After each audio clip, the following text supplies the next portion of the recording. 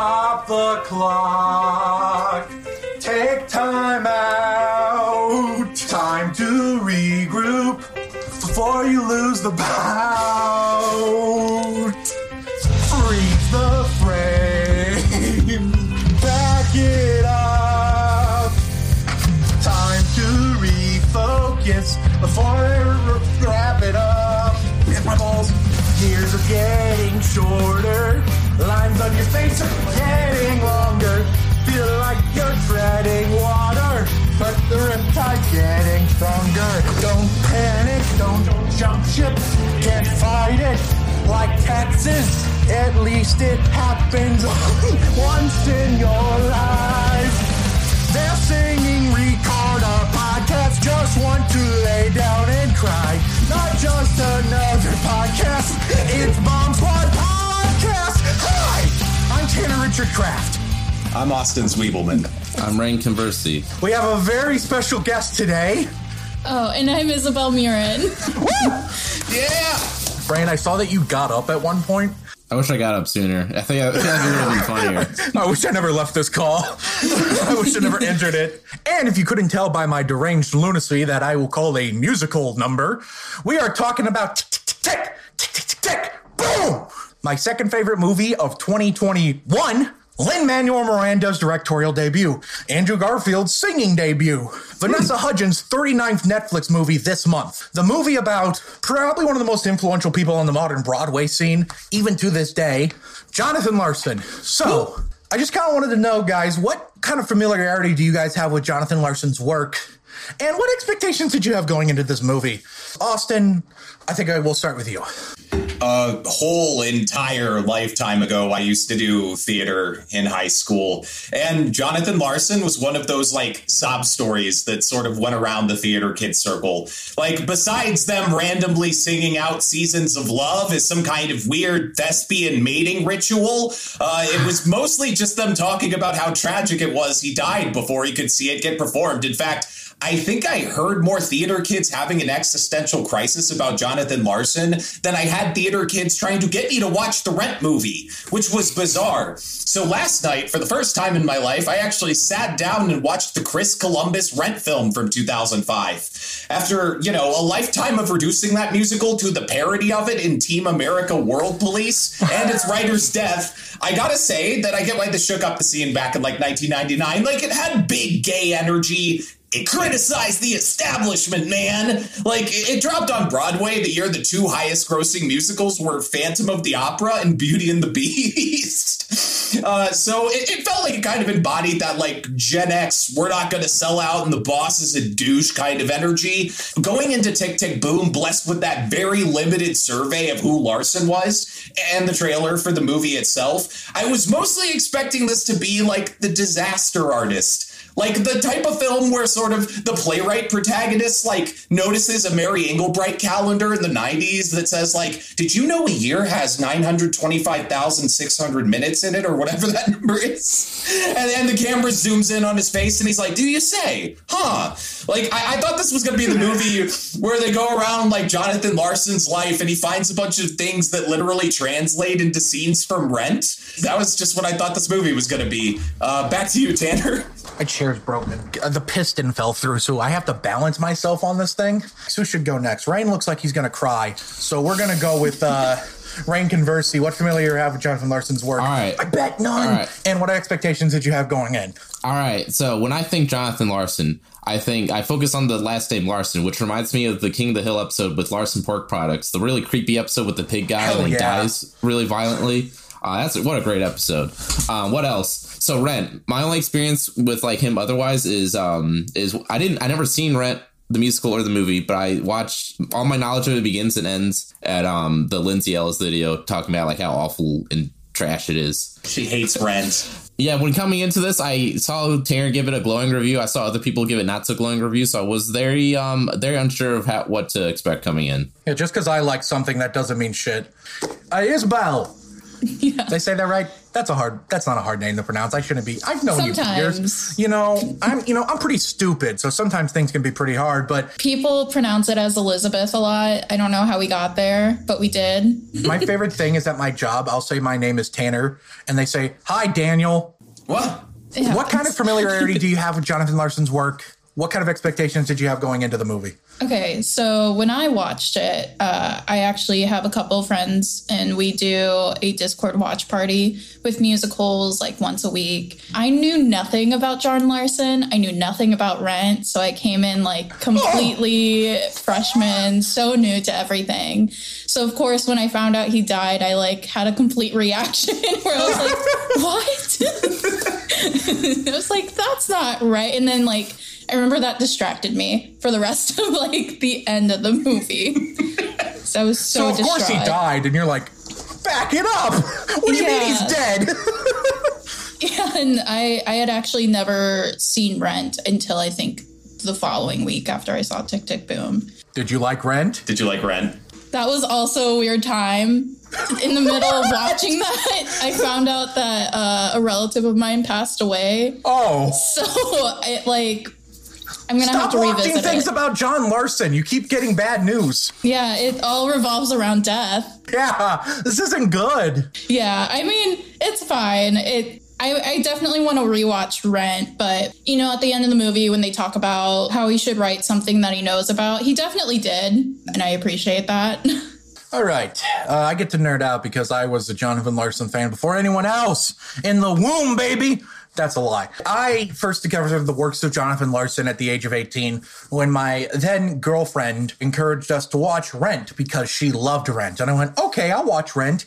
And I fell in love with it. I love that movie. I think y'all are haters. Lindsay Ellis or whoever the hell says it's bad, they're dumb baby brain. I'm smart man.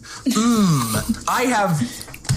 You really need to get that chair fixed. It's that smart man brain that's at work right now. That's not good. I don't think that's good, is it? I don't know what I'm gonna do. Do you have any other chairs? No. Can you make a pile of things to sit on? This reminds me of the beginning of Tick, Tick, Boom. Yeah, you're right. All right, I'm standing now because my chair broke. What the hell was I talking about? You love Rent. I fell in love instantly because, as you have to understand, as a bisexual guy who didn't really get a ton of classic cinema media exposure, I didn't see queer people in movies a lot. So Rent came around, and it's a musical with kick-ass rock music that is about queer people in a very specific time in queer history. It had a tremendous impact on me. I loved it. It's one of my favorite movies for the year it came out. I think it's my 8th favorite of 2005. When I found out the guy who made it was dead, I went, oh man, that blows. What the fudge? I hate that. It's a shame, especially when you find out he died the night of the first, preview. The first time people were going to pay tickets to see his work is the night he died.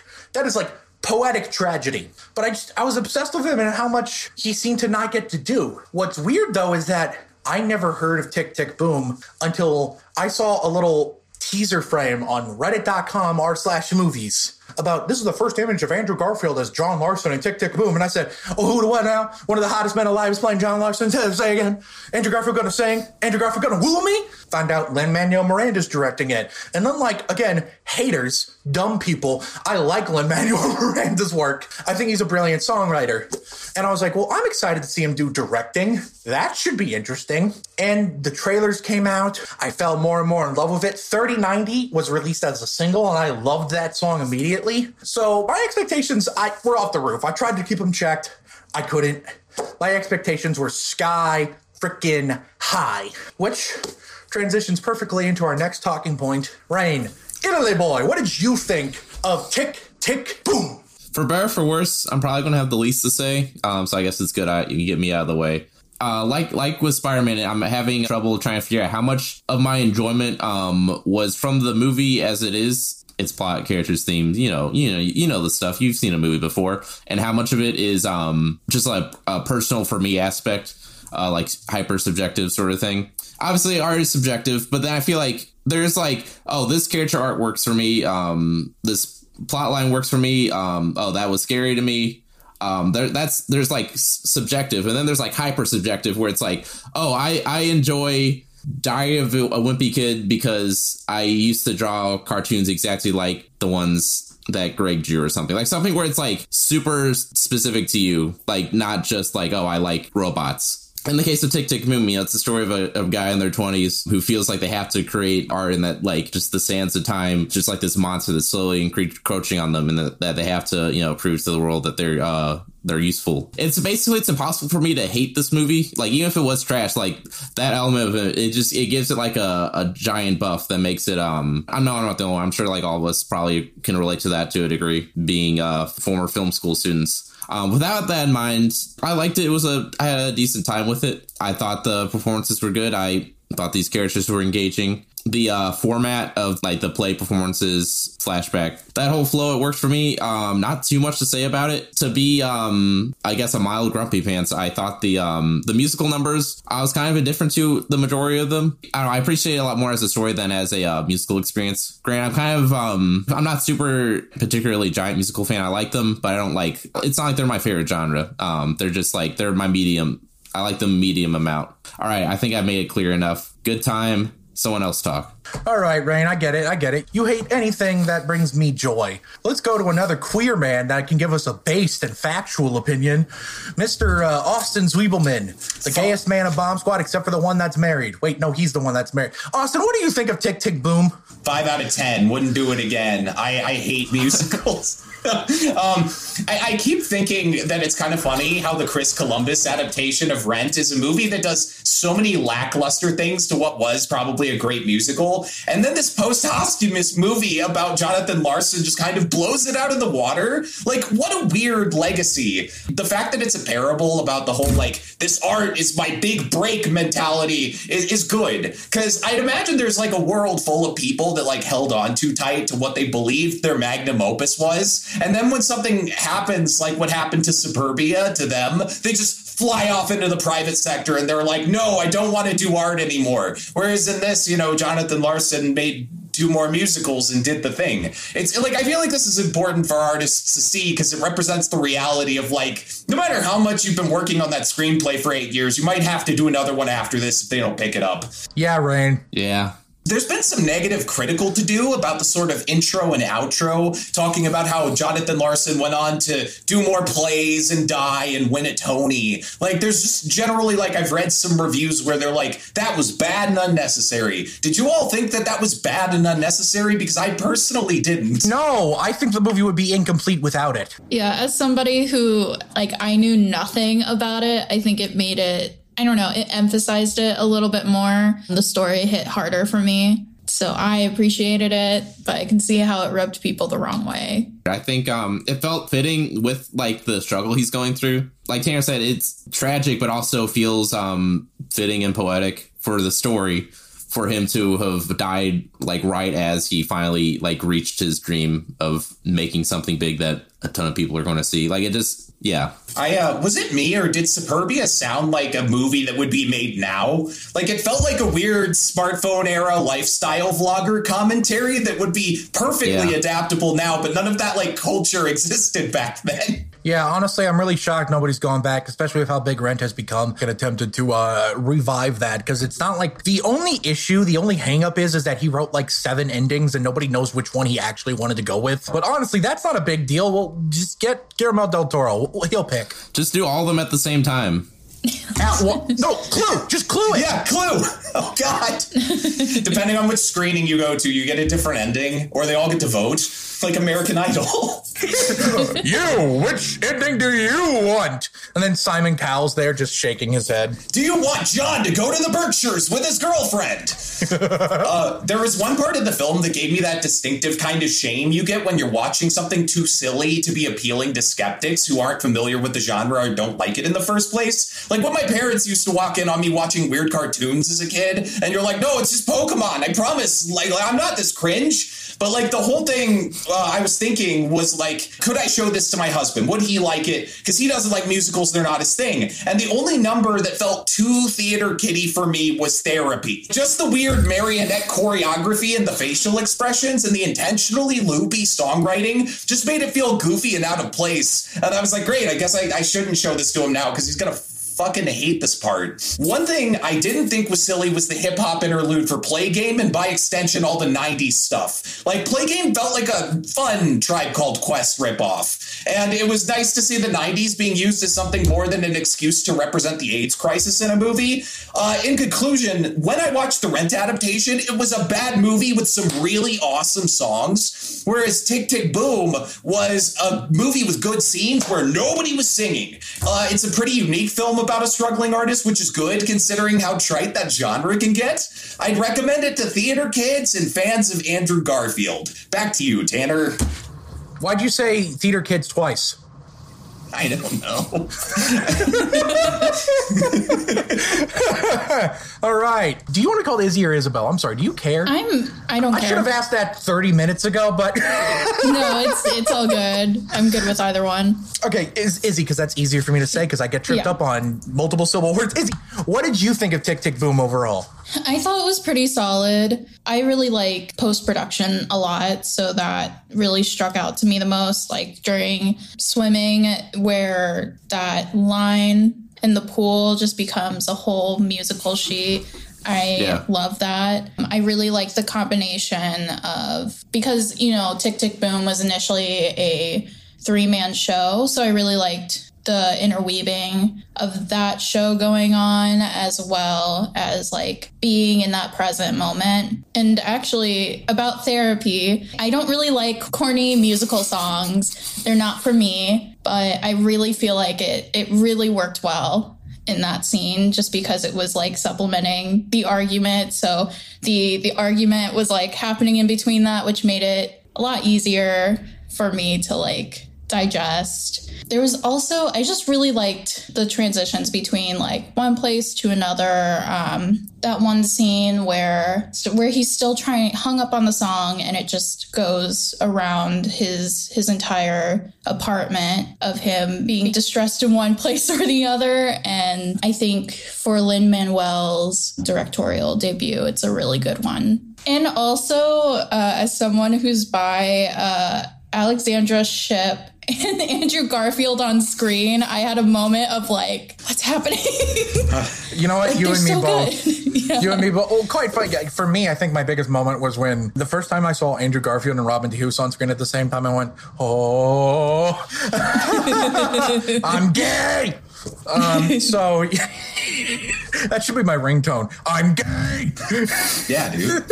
Every time someone texts me. That green dress. That green dress. Oh. God, it's so good. What do I think about Tick, Tick, Boom? Well, let's start with, so here's a copy of the script that my friend found in a half-price books. It's the actual, like, screenplay for the film. Oh. This isn't a thing that's normally for sale. There's no copyright information. There's no publisher information. This is something that was given out to press junkets. It somehow made its way to a secondhand bookstore where Joe Vrenick found it, told me about it. I Venmoed him $15, and now I have it. This is now one of my most prized possessions. I love Tick, Tick, Boom. Those of you who have been watching a while, Death Machine Star, you might be familiar with my thoughts of In the Heights, which was, when we did it, my favorite movie of the year. And I figured, at the bare minimum, that's going to be my favorite musical of the year. So little did I know, another Lin-Manuel Miranda thing was going to be like, you thought? Because what a great year for musicals it's been. I mean, everyone loved Dear Evan Hansen. So, you know, anyway, going back to this movie, Tick, Tick, Boom, which was also written by the guy who wrote Dear Evan Hansen. Yeah. Same screenwriter for both movies, by the way. Where do I start? I think, as Rain was saying, with the super subjective things, because he doesn't want to be adamant in his opinions like a coward, I will say that what I believe is objective fact. Everyone is in their 20s and struggling as an artist. This is true. My mother, my 47-year-old mother, she's actually a struggling artist in New York in her 20s. I think this is just an objective fact, and I think we need to stop with these alternate reality bullcrap, okay? Spider-Verse was fun, but we're going too far. I love this movie. I love all of the songs. They're very strictly attuned to my sensibilities in musical theater, which is the more kind of rocky, edge, poppy, populist type music that Rent really helped popularize. That is my specific type of taste in musical theater. And God, let me tell you, as someone who's 23 and wants to be an actor of all things, the idea of not doing enough while you're young resonates with me deeply. I am terrified constantly that I'm not doing enough, that I'm not doing enough to put my name out there, that I'm not doing enough to make myself the next hot shit. And this movie, I think, captures that feeling better than any other movie I can think of. That specific feeling of wanting to make it as an artist and feeling like you're not doing enough. Like the idea of 30 being a ticking time bomb, a deadline that is terrifying. Okay, Austin, I get it. You're going to turn 30 like tomorrow or whatever, but you don't got to give me that look. Did you notice all the characters who called him a baby and made fun of the fact he's not 30?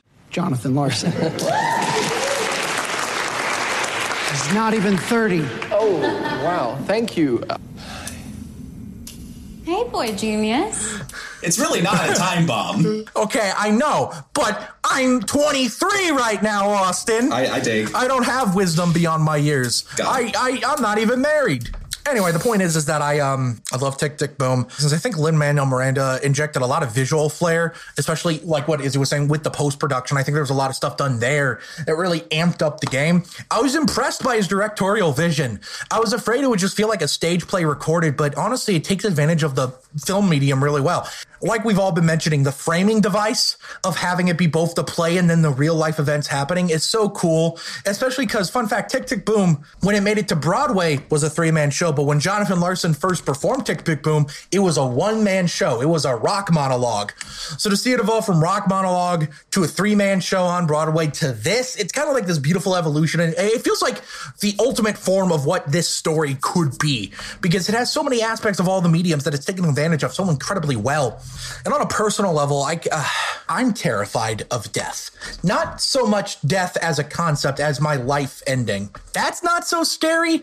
Everyone has to die at some point. It happens. What terrifies me is the idea of dying and not having done anything that matters.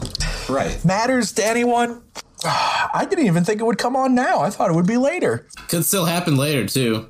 We actually have a counter. Cry like a little baby. I'm terrified of death and not having done anything that doesn't matter. And to see a movie, I think, portray that fear, that sensation so well and so passionately is really powerful. Really, I can't say it enough. I love this movie so much. And I'm going to get into the specifics of something about what I'm about to say why. But towards the end of the movie, I was thinking, okay, I think In the Heights has been dethroned. This is my favorite musical of the year. And then something happened, and we'll get to that later. But when that thing happened, I went, this is my favorite movie musical ever, which is my genuine take. Austin hates it. Austin's like hyperbole. I saw it 2 months ago. You can't use that excuse this time. The Tanner it's not principle. Recency biased. The Tanner principle. There is no Tanner principle here. I saw it 2 months ago. Why? Okay, so it's your favorite movie musical of all time, and we're going to find out why. Got it. Yeah, we'll get into that later. I have a specific thing I want to point to. Let's move on to our next question, which is, which character was your guys's favorite? This movie is filled with characters. Some of them real, some of them amalgamations of real people, some of them Steven Sondheim. So, which rest in peace. Rest in peace to the goat. Favorite character? I want to start with, let's put the guest on her toes. Izzy, how about you go first? Mm-hmm. Susan Supremacy. I guess I appreciate how rational she's been throughout and supportive of John throughout the entire movie, and just okay, when are we going to talk about this? And then also setting her own boundaries. And then when she sang "Come to Your Senses," when she sings "Come," yeah, when she sings "Come," she says "Come," and that's it. It follows up green dress. The green dress had a stain on it. It was really weird. No, but like, come to your senses. Her character development was just kind of like peaking, for lack of better terms, at this point, peaking a climax where, you know, that was like her song, her defining moment. I know the character Susan is based on, I know they had like an on and off relationship in real life, but I guess her relationship with John in the movie, it just felt really real. There was no breakup and then they left. It was pretty mutual in the movie. I do agree that she climaxed when she come. Anyway, Austin's going to have to censor that whole thing. She's going to be, I agree. Austin, which character was your favorite and why was it Robin DeHoos? My favorite character was the guy who worked in finance, who showed up to John's party and said horrible, vulgar things. He may be a crass jerk who represents everything banal and cynical that John's work was up against, but he heard John say that he was the future of musical theater, and he agreed. He was awesome. Like, I think there was a shot of him at the Superbia rehearsal clapping along with the crowd. Like, this man represents the eventual success of Rent with critics and audiences. He's a stupid lug of a man, but he's my stupid lug of a man. Back to you, Tanner. That's not a real answer. What was I supposed to say? Andrew Garfield? That's reserved for somebody else. Or yeah, Rain's going to say it before me, probably. I feel like saying the main character is just cheating. And also, I mean, I really want to say him, but at the same time, he was not the best boyfriend. So I'll use that. That will tick boom him down a place. And instead, I'm going to put his agent as my favorite. She's very funny. I love her. So I have a theory, a hypothesis, maybe more accurate to say East Coast accents are like objectively the funniest accents. Like be it Boston or New York. Oh my God. If Bill Burr's comedy career is built on that accent. I have a one of the scripts I want to work on is it's like a movie set in ancient Rome, but they all speak with like Jersey accents, like Italian American accents. Hey, I'm Julius Caesar over here. Anyway, sorry for the tangent. And also, she's fun. She's cool. The actress gives a lot of charisma and stage presence for someone who doesn't have much screen time. Okay, my favorite character is Stephen Sondheim. No, not at all. But I did love Bradley Whitford's take as the character. And I loved how when they left the voicemail message at the end, it was actually Stephen Sondheim's voice. That was cute. Yeah. Yeah, that wasn't Bradley Whitford. That was actually Stephen Sondheim. Apparently, Stephen Sondheim saw a cut of the film with something else in it, and he said, I would never say that. so he improvised something else. My favorite character is Jonathan Larson. Yeah, it's cheating to say the main character. Well, guess what? I'm cheating, baby. I cheat on my diet. I cheat on my girlfriend. And that's why I'm single and fat. So I do neither of those things. The point is that it's got to be John Larson for me. As everyone who knows me knows, my favorite thing in movie is character. It's acting. I love acting. I want to be an actor. Acting is how I initially fell in love with the art form. So when Andrew Garfield delivers what I think was the best, not only the best performance of his career, but the best performance, in my opinion, of 2021. He spent a year learning how to sing, and it paid off because, god damn, that boy got some windpipes on him. Holy smokes. Yeah. That kid can sing from the diaphragm and all those vocal coach techniques I never paid attention to in elementary school. He does a lot of little things in this character. There's a video of Jonathan Larson performing 3090, played side by side with Andrew Garfield as John Larson doing 3090. It is uncanny. The way he turns his head, the way he plays the piano, just the way his body is moving is so on point with Jonathan Larson. But it never feels like he's just doing an impression. It feels like he's actually embodying a character and it's not just an impression. So the fact that it feels so accurate, so real life, it's the best that playing a real life character can be. And I think he said in an interview how some family members would be like, it's like I got to be with John again for a few hours. I think that is the biggest endorsement you can get for playing a real life character. Or you can be like Jim Carrey on Man on the Moon, where Andy Kaufman's family actually treated him like Andy Kaufman, and I'm pretty sure he gave him irrevocable mental damage, but that's not what this podcast's about. I just wanted to bring that up. But Andrew Garfield, John Larson, that's the peak of the movie for me. Shout out to Robin DeHoos as the best friend. They were all great. Everyone's great. Everyone's bringing their freaking A game in this movie. Again, props to Lynn for getting these performances. Time to move on to the question I'm most excited about. What song / which musical number was your favorite? Is the song and musical number the same thing, or are those two different questions? Because it can be for some people.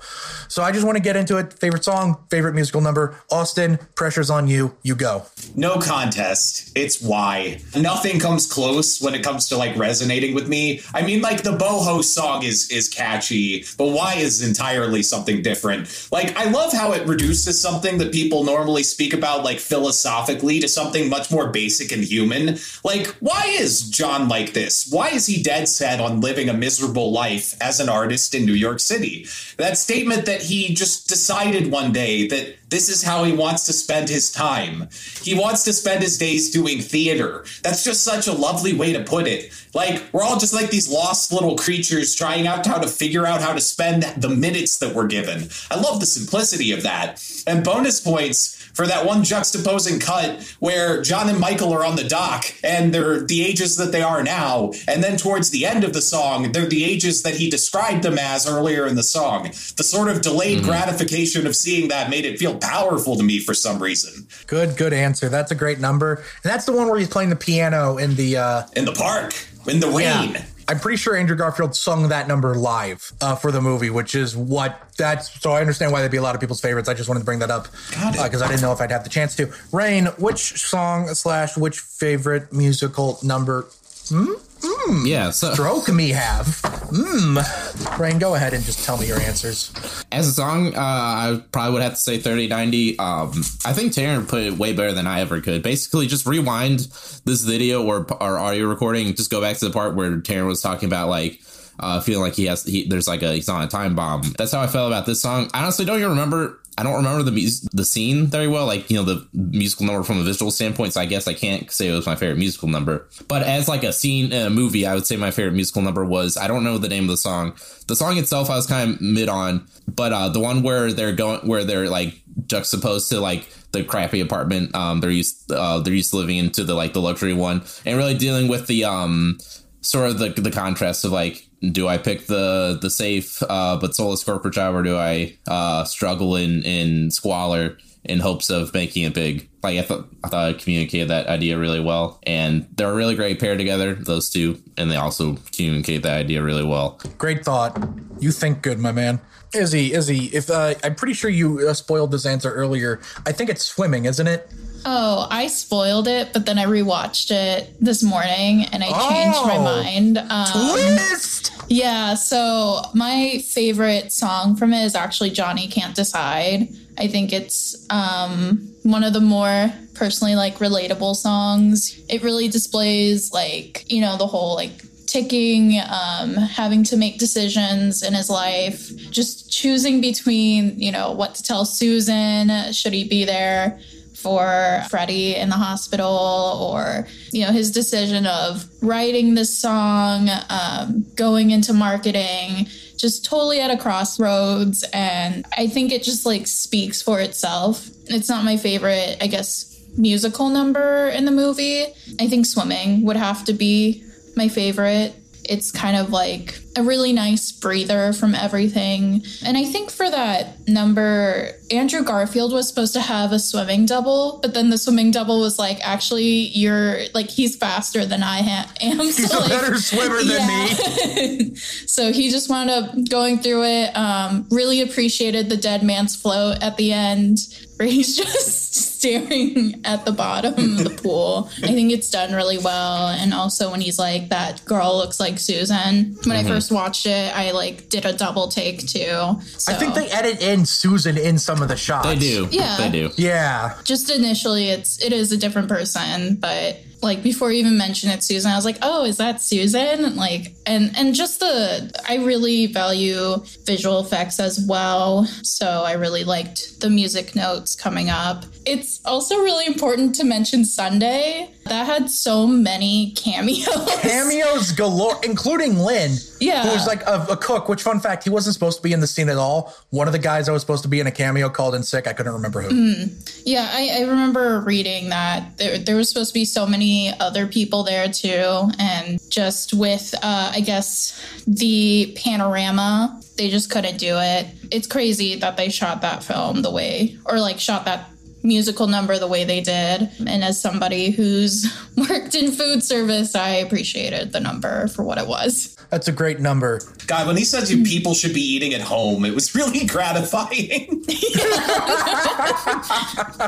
Anyway, this is the moment I've been hyping up. The moment that made me realize this is my favorite movie musical ever, not just my favorite musical of 2021. This is my favorite movie musical ever, was the Louder Than Words sequence. It's my favorite song in the movie. It is my favorite musical number of the movie, which may seem weird, but it was cutting back and forth between the stage and like this montage of his life. And then you go into the crowd and you see all these people that have throughout the play that have been supporting him as much as they can. You see Stephen Sondheim, and then towards the end, just how powerful that sequence was, and just showing how loved John was when he was still here, even if he never got to see the kind of success that he dreamed of. Did you know he was misdiagnosed? John Larson was my son. He was misdiagnosed with the flu by a hospital in Cabrini. Yeah. He was misdiagnosed twice! He could have been saved. His death is more tragic now. It felt like the ultimate celebration of John. It felt like, but not beyond that, a celebration of artistry, a celebration of chasing your dreams. And that's what really tied the movie together with a bow and made me realize this is special. There are so many lyrics I can point to that are beautiful, but I think the one that stood out the most to me was, why would we rather go through hell than sleep alone at night? As someone who's been on many bad relationships, let me tell you, that shit hurted. That cut deep, my guy. That cut deep, my guy.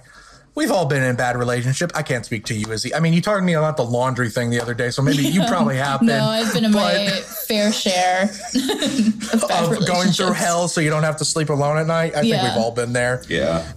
Rain has been. Rain calls me crying every night. He says, Tanner, Andrew Garfield won't kiss me. He kisses every other man in LA, but he won't kiss me. My relationships go great until they suddenly don't. I thought that would have been funnier in my head. There's a day. I hate you. Where did I go wrong? You don't bathe. Oh, that's me. I'm the one that didn't bathe for a while. Who's ready for trivia? Hey. Tanner's Trivia Corner. Yeah. Despite having no singing experience, Andrew Garfield became Lin-Manuel Miranda's first choice to play John Larson after seeing Garfield's Tony-winning performance in the 2018 Broadway revival of Angels in America. Angels in America, an 8-hour play. That's not a joke. That play is like stupid long. And Perestroika, the second half of Angels in America, is famous for being really hard to produce. Yeah, so it's impressive. So here's the fun fact. When Lin decided on having Andrew Garfield as the lead role, he didn't know he would sing. He asked a mutual friend that both him and Garfield had. They have the same massage therapist. What? That is the most I have made it in Hollywood thing I've ever heard. Making connection through the massage therapist. My life is meaningless. I'm going to die poor. So there was an intense bidding war for this movie. Netflix won because Netflix is the only one funding movies that are between $10 and $50 million anymore, it seems. Yeah. Which hurts, but I guess that's where we're at. At least it still exists. Lin-Manuel Miranda's elementary school music teacher, Barbara Ames, makes a cameo giving Michael flowers after one of his plays. Cool. Yeah, Lin-Manuel Miranda's intent was to have Jonathan Larson credited for the score. So he actually dug through Larson archives. That sounds so cool. The Larson Archives. To find unused musical pieces by Larson that they could have used. Stephen Sondheim is mentioned. He's in it. It's his last film credit ever. It is. Fun fact, the day that they had to shut, because this production originally started in March of 2020. They had to stop it for a while because of the panorama. The day that happened, they were actually shooting at John's house. The apartment they made up? Yeah, the apartment. They were actually shooting at that, yeah. The Moondance Diner that Jonathan Larson worked in is the same diner that Mary Jane Watson worked in the 2002 motion picture directed by Sam Raimi's Spider-Man. Moondance Diner, baby, let's go. You found a way. So. Who did Andrew Garfield play? That's right. He played Mr. Fantastic. I mean, Spider-Man. Vanessa Hudgens has portrayed in multiple productions of Rent, including Rent Live, which was the 2019 one that was on TV. The last thing I wanted to bring up, when they were filming the swimming sequence, they were struggling to find a pool that felt right. They would go to pool after pool after pool until On one day of shooting, they miraculously found, Austin, could you pull up the name of the pool itself? Yeah, they found a pool that matched like the description of the lyrics, like the physical pool itself. It was the Tony DiPolito Recreation Center in the West Exactly. Village. After they were done filming there, that's when they discovered that's the actual pool that John Larson swam in. That is the actual pool he was talking about. They found it by accident. That's awesome. Which, like most great things, it's always done by accident, isn't it? That's all I have for trivia. I hope you enjoy those little nuggets. Let's get into our final thoughts on Tick, Tick, Boom.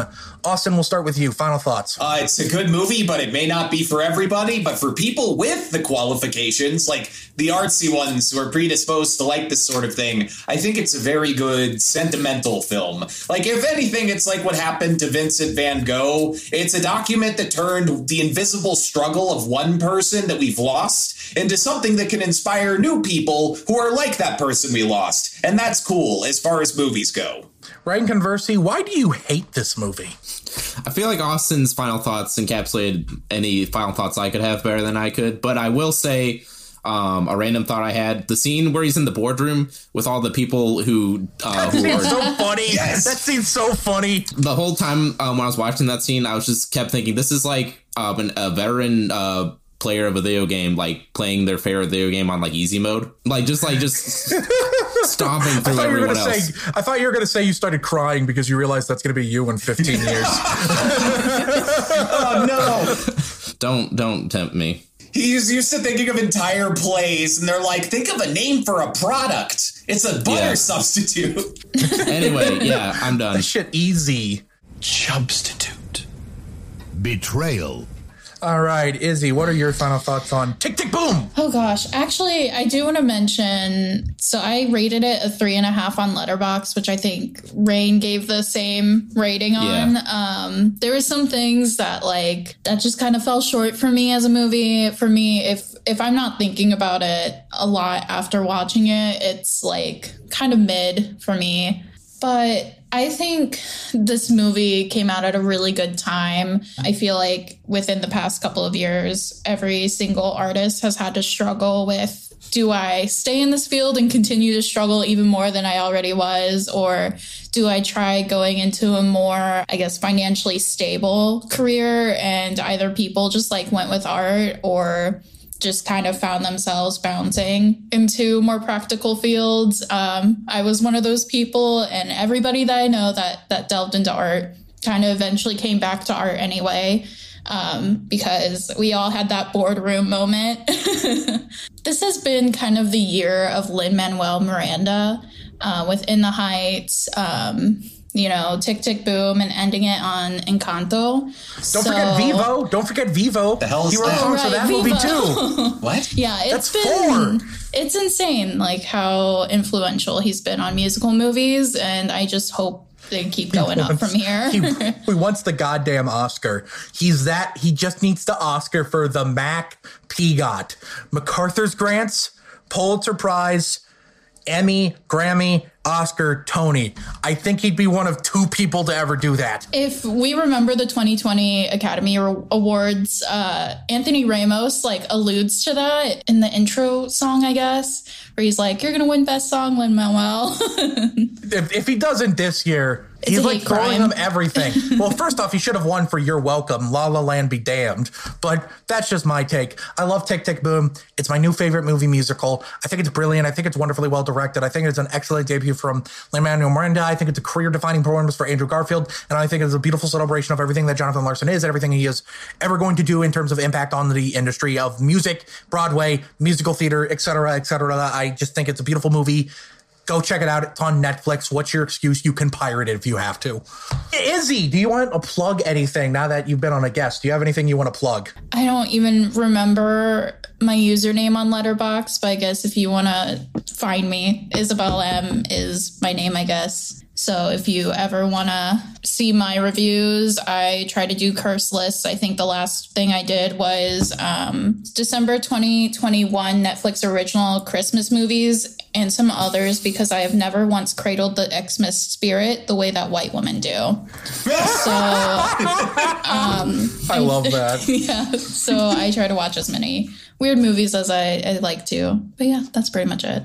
Yeah, Izzy, thank you for coming on the show. Izzy is one of the coolest people I know, so go follow her on Letterboxd. I'm very grateful you came on the show. I don't know about these two knuckleheads, but I'm grateful you came on, so thank you for coming on. You know what else is wonderful, amazing, and excellent, and beautiful, and great, and awesome? You, the person watching / listening to this podcast. Thank you oh so very much for listening to it. If you're listening to any of the audio platforms are on, go ahead. Come here. Go down below, leave a review, boost us in the algorithm. If you're watching this on YouTube, thank you oh so very much for watching. We really appreciate it. Go down to the comment section below, leave a comment. What do you think of Tick, Tick, Boom? What do you think of Jonathan Larson? What did you think of my singing? Did you want to die? Be honest. And finally, do you like Rent? Just say yes. Lie to me. Say you like the movie. Lie to me. It makes me happy. And while you're down there, hit the like button so we know how much you like us. Hit the subscribe button so we know how much you love us. Hit the bell icon so we can know exactly when we upload new videos. Also, while you're down there, go to our Patreon and make sure you tune us next week when we talk about Gotta Catch 'Em All Pokemon. Yeah, Pokemon the first movie. We're talking about Pokemon the first movie next week. Join us then. I'll see you guys next time. I may be taking a break. We'll see. Bye! Bye.